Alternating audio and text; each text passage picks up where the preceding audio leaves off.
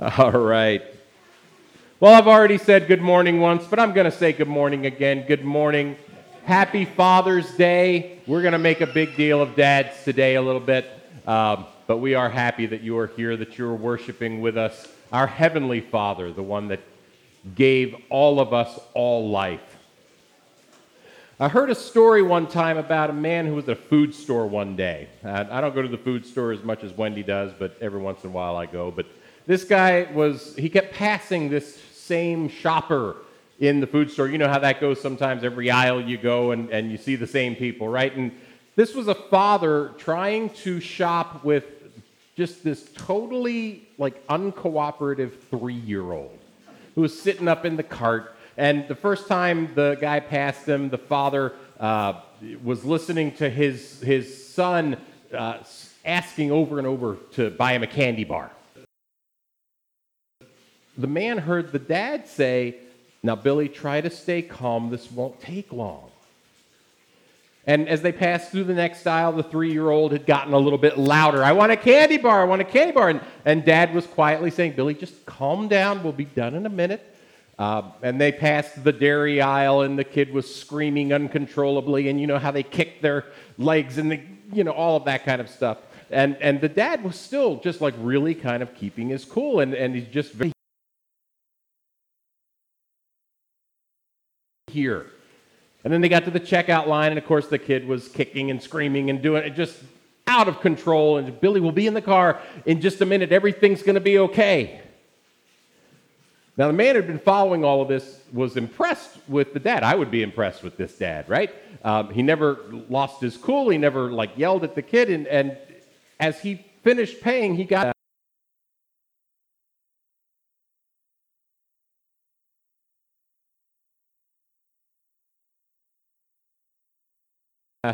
and he heard him say, "Okay, Billy, we're done.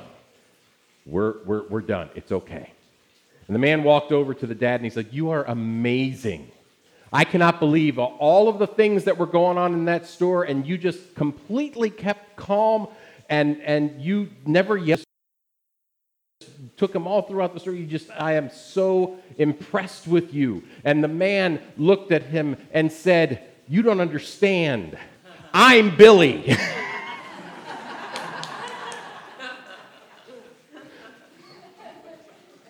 Fatherhood is not for the weak. Educator Reed Markham says this about fatherhood: "Being a great father is like shaving. No matter how good you shaved today, you have to do it again tomorrow." President Theodore Roosevelt, he was a little more elegant in his description of fatherhood. He said, "There are many kinds of success in life worth having. It is exceedingly interesting and attractive to be a successful businessman or farmer or lawyer or doctor or writer or president.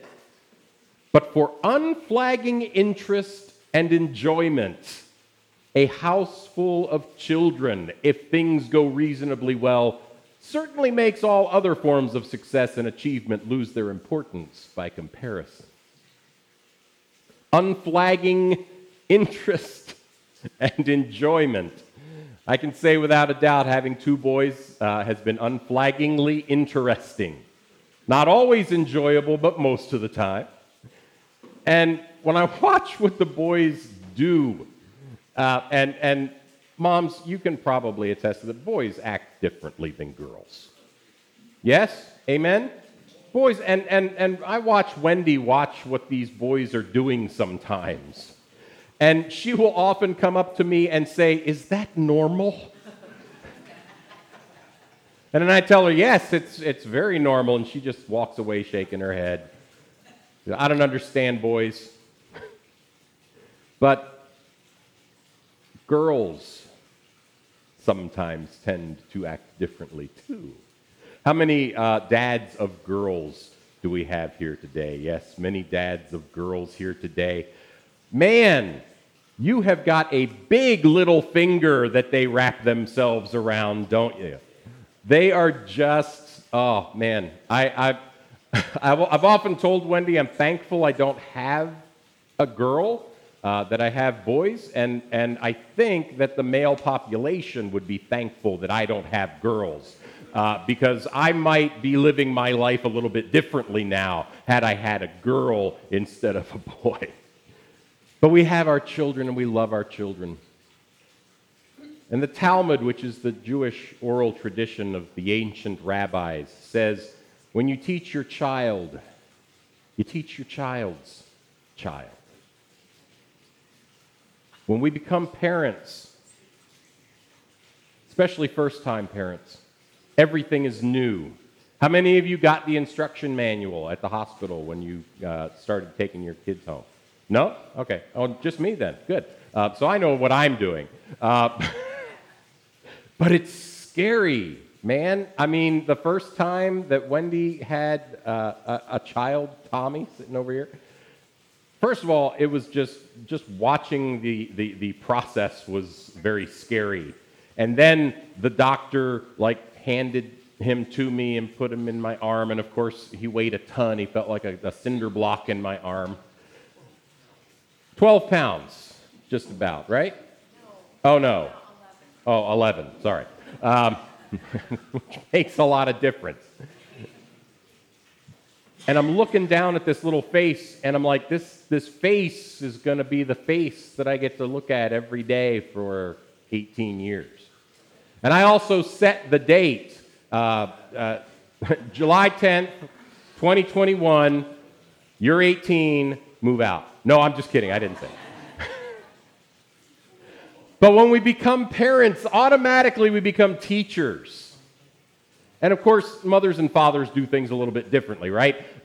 When Wendy tells the boys something, she goes into detail about what she's talking about and why she's talking about it and how they should be doing things and what happens if they don't do things the way that she's supposed to be doing things. And I will sit there and I will listen to Wendy telling the boys all of this stuff, and I'll patiently wait until it's my turn. And she'll turn to me a lot of times and say, right? And I'll take a deep breath and I'll look at both of my boys and I'll say, listen to your mother.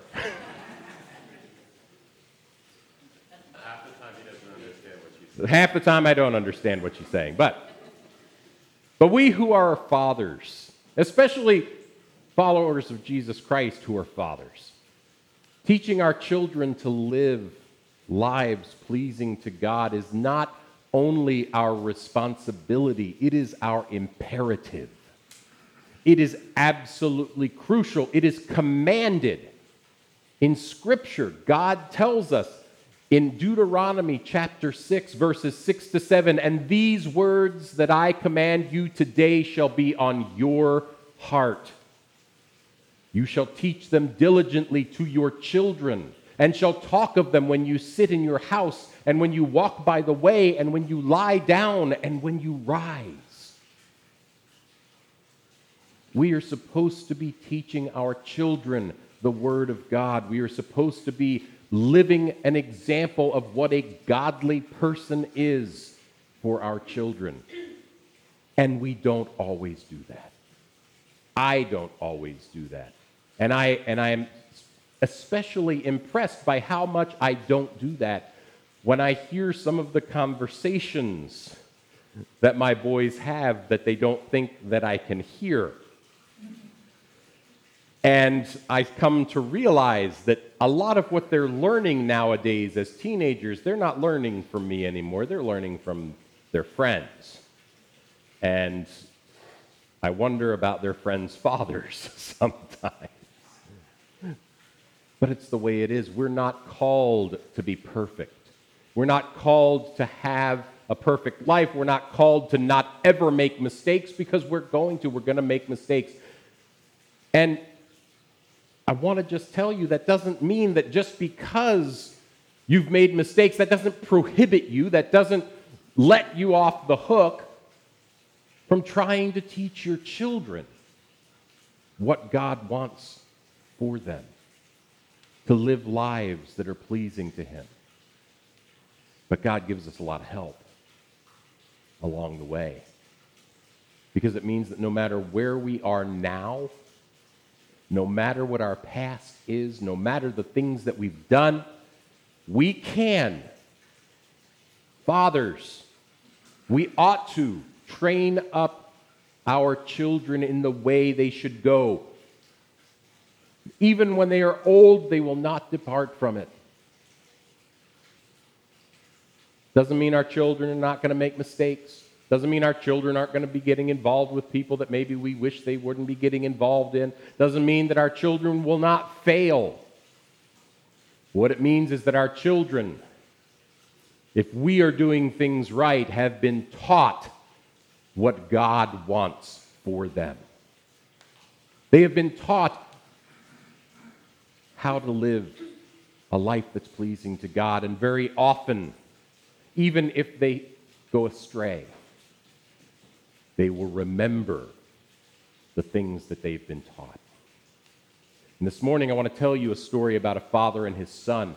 The father was a powerful, powerful man.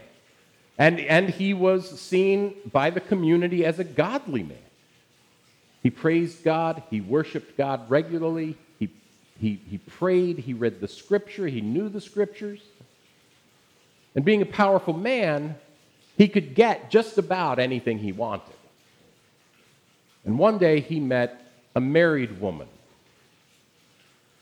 whose husband was in the army and was away. And the man convinced this married woman to have an affair. And it wasn't too long after that the married woman came to the man and said, "I'm pregnant, and it's yours." The man panicked. His reputation was at stake.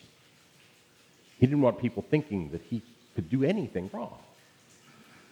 Tried to cover up the pregnancy. When he couldn't do that, he arranged it so that the husband was no longer in the picture.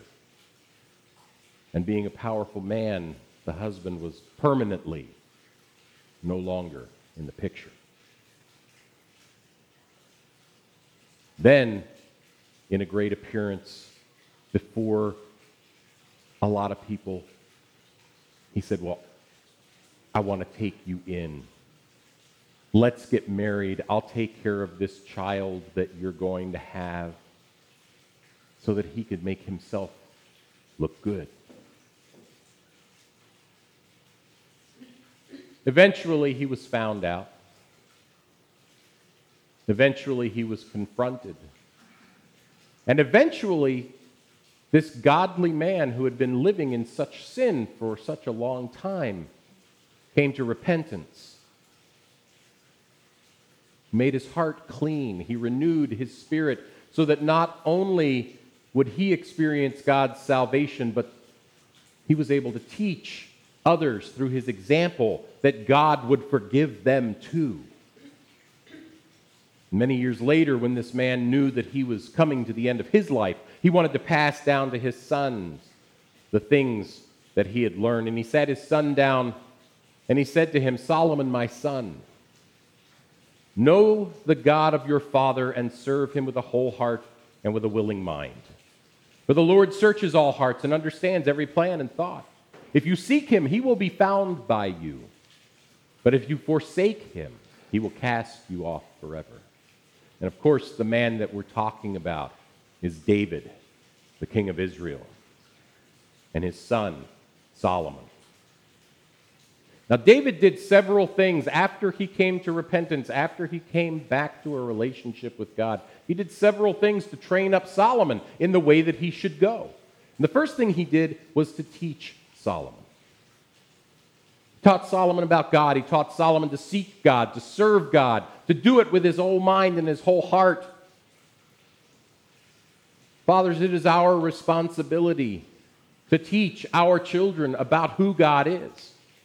It's our responsibility to teach them what God says is good for us. And it is our responsibility to seek and to serve God and to teach our children how to seek and to serve God. And to do that, we must know God ourselves.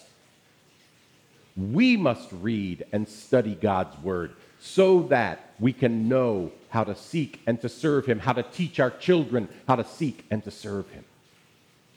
And the next thing that David did is he talked to God on Solomon's behalf. He prayed. In 1 Chronicles 28, we find David praying, praising God for who he is asking God to bless the people of Israel. And then finally, in verses 17 to 19, he prays specifically for this one son. O Lord, the God of Abraham, Isaac, and Israel, our fathers, keep forever such purposes and thoughts in the hearts of your people and direct their hearts toward you, and grant to Solomon, my son, a whole heart, that he may keep your commandments, your testimonies, and your statutes, performing all. Solomon's father David taught his child about God, and he prayed to God about his child. Fathers, are you praying for your children? Are you remembering them in your prayers every day, because they need it every single day? They are going out into a world that does not know him.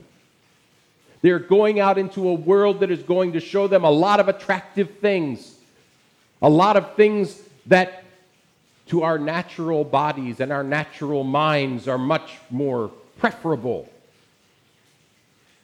maybe, than what they're learning at home. But we need to pray for them. We need to pray for our children.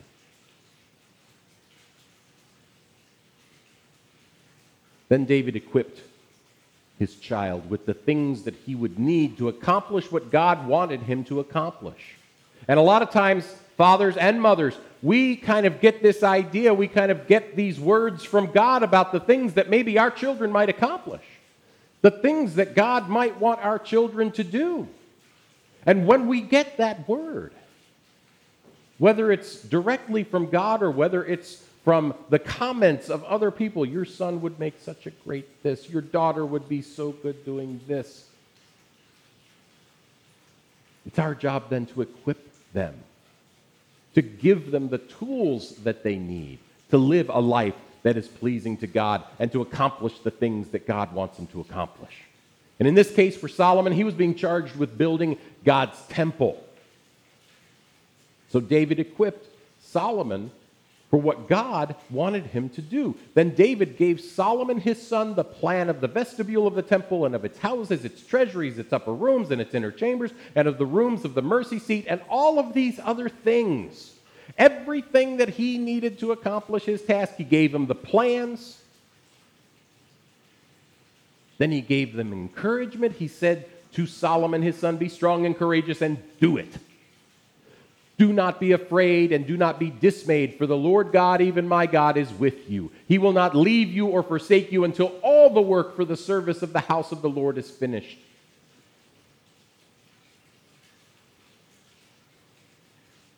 David taught his son, prayed for his son, equipped his son. But he knew, with all of the equipping and all of the praying and all of the teaching, that it might not be enough. David understood that Solomon would need the help of a godly community. In 1 Chronicles 29, David said to all the assembly, Solomon, my son, whom alone God has chosen, is young and inexperienced. And the work is great, for the palace will not be for man, but for the Lord God. So I have provided for the house of my God, so far as I was able. Who then will offer willingly, consecrating himself today to the Lord? And the people stepped up. They provided financially. They provided knowledge and skill and experience and training to Solomon so that he could know what he was supposed to do, so that he could accomplish this task that God had set forth for him. The community helped Solomon to complete the work of God. There's a quote by author John Hart that says, "The lone father is not a strong father. Fathering is a difficult and perilous journey and is done well with the help of other men." As a church community, one of the most important things that we can do is to provide help to the fathers of children as they are teaching their children how to live lives that are pleasing to God, because we do not have every answer. Where is the father in this room that has every answer to everything that's going to come up in their child's life? Not me. Let's face it, sometimes even when we do have the answer, our children don't want to listen to us. I have experienced this. I will have told my son something a dozen times, and then he will go to church and will hear the same thing from somebody else who's also a father, and he will come back to me and he will say, so-and-so said this great thing. I cannot believe that I did not know this. Talking about Mr. Gabe. You know what I'm talking about. We'll talk later. But it was amazing to me. I'm like, I've told you this for months. And this guy comes out one time. Oh, what a great idea. I never thought of that. Men, put away your pride and realize that God is using other men, other fathers, other people to help you to instruct your child, to lead your child, to equip your child. And know that that comes from God. We come back to David and Solomon for a minute. Soon after David died and Solomon assumed the throne. And of course the question we have is, would Solomon heed David's instructions? Would he seek God with all his heart and all his mind? And we get a little bit of an answer in 2 Chronicles chapter 1. This is where we start the story of Solomon as king. In that night, God appeared to Solomon and said to him, "Ask what I shall give you." This is God talking to Solomon now. And Solomon said to God, "You have shown great and steadfast love to David my father and have made me king in his place. O Lord God, let your word to David my father be now fulfilled. For you have made me king over a people as numerous as the dust of the earth. Give me now wisdom and knowledge to go out and come in before this people. For who can govern this people of yours, which is so great?" God answered Solomon, "Because this was in your heart, and you have not asked for possessions or wealth or honor or the life of those who hate you, and have not even asked for a long life, but have asked for wisdom and for knowledge for yourself, that you may govern my people over whom I have made you king. Wisdom and knowledge are granted to you. I will also give you riches, possessions, and honor, such as none of the kings had who were before you, and none after you shall have the like." So it appears that Solomon learned from David how to ask for the good things of God. He asked for wisdom. He asked for knowledge. And I wish that the story ended at about 1 Chronicles or 2 Chronicles chapter 8 or so. We read of Solomon's immeasurable wisdom. We read of him building the temple. We read of him building the palace. We read of him leading the people, talking to the Queen of Sheba, the greatest queen to ever live at that time, and imparting wisdom and knowledge to her.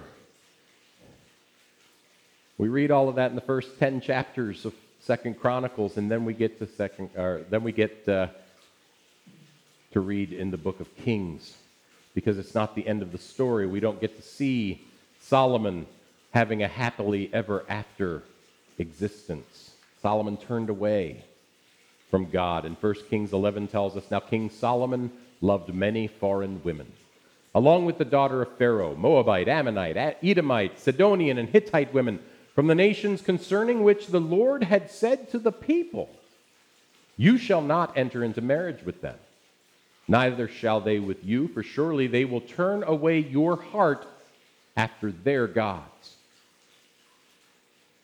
But Solomon clung to these women. He had 700 wives. Don't get me started.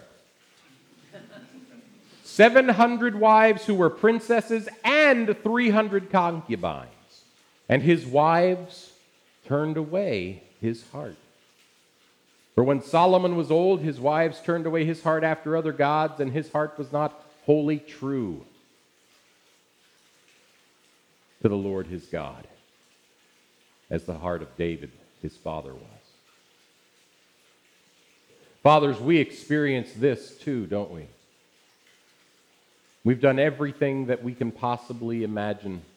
We've given our children prayer and teaching and equipping. And we find that sometimes they still walk away. They walk away from God. They walk away from prayer. They walk away from our communities. Just as the prodigal son turned away from his father to go and live in a world that was fun, a world that was enjoyable, a world that was pleasurable. Poet John Carty said this: every parent is at some point the father of the unreturned prodigal, with nothing to do but keep his house open to hope. Fathers, if our children turn from the teaching and prayer and example and community of godly people, all we can do is continue to set a godly example and continue to pray and continue to rely on the godly community. And then we wait. I'm not sure what I did there. We keep our houses open to hope. We look down that long road every day, looking for our children, our prodigal child, to come returning, not only to us, but back to God. I have been that prodigal. I'm not going to ask, but I can imagine many of you have been that prodigal, who have turned away from God and godly teaching for a time. And I've encountered the prodigal children of others. And yes, I've actually even watched as occasionally my children have taken their eyes off God. And all I can do is continue to pray. Try to set the example that God would have me set. And keep hopeful watch that they will remember what they have learned. They will remember what they have seen in me and in their mother and in other godly people in the community, and that they will remember the Lord their God. Now, I'm fortunate my sons don't ever stay away for very long. We have conversations. Some kids, they stay away for a long time. A couple of you have children that left home at an early age and have stayed away. These are hard and difficult things. But never give up relying on God, because God is powerful. God will do a mighty work in your child at the time that God wants that work done. The Holy Spirit will remind your child when they are at their lowest point the things that they have learned through Scripture and through prayer and through example and through godly community. And we hope and we look down that road and we pray to see them coming back. Fatherhood is not for the weak. Fatherhood is not for the timid. Godly fatherhood is for those who will decide to be strong and courageous, to keep their eyes on God and to exhibit a godly life to their children.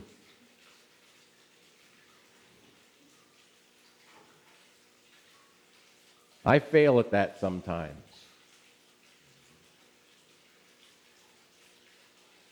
It's not a nice thing. It's not a great thing. It's a thing I have to ask forgiveness for. But if there's one thing that I have ever learned is if I confess to God my sins, if I am willing to ask forgiveness, there is always forgiveness to be had. And this probably, for fathers especially, is the most challenging thing of all. After our children have left, after our children have turned away, and they make their way back, we got to forgive them. We can't hold the things that they've done over their heads. We can't live our lives expecting that it's going to happen again. When we approach our Heavenly Father with our sins, He forgives us, full stop. There are no conditions, there are no reminders. Fathers, we must learn to forgive as God has forgiven us.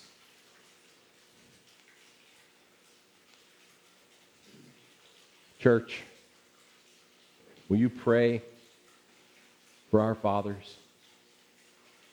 Will you continue to provide them with the encouragement and the strength and the courage that they need? Because we need it. We need it a lot. Fathers, can you be strong? Can you be courageous? Can you wait in hope for the prodigal child to return if that is what is required of you? And when that child returns, can you forgive as God has forgiven you?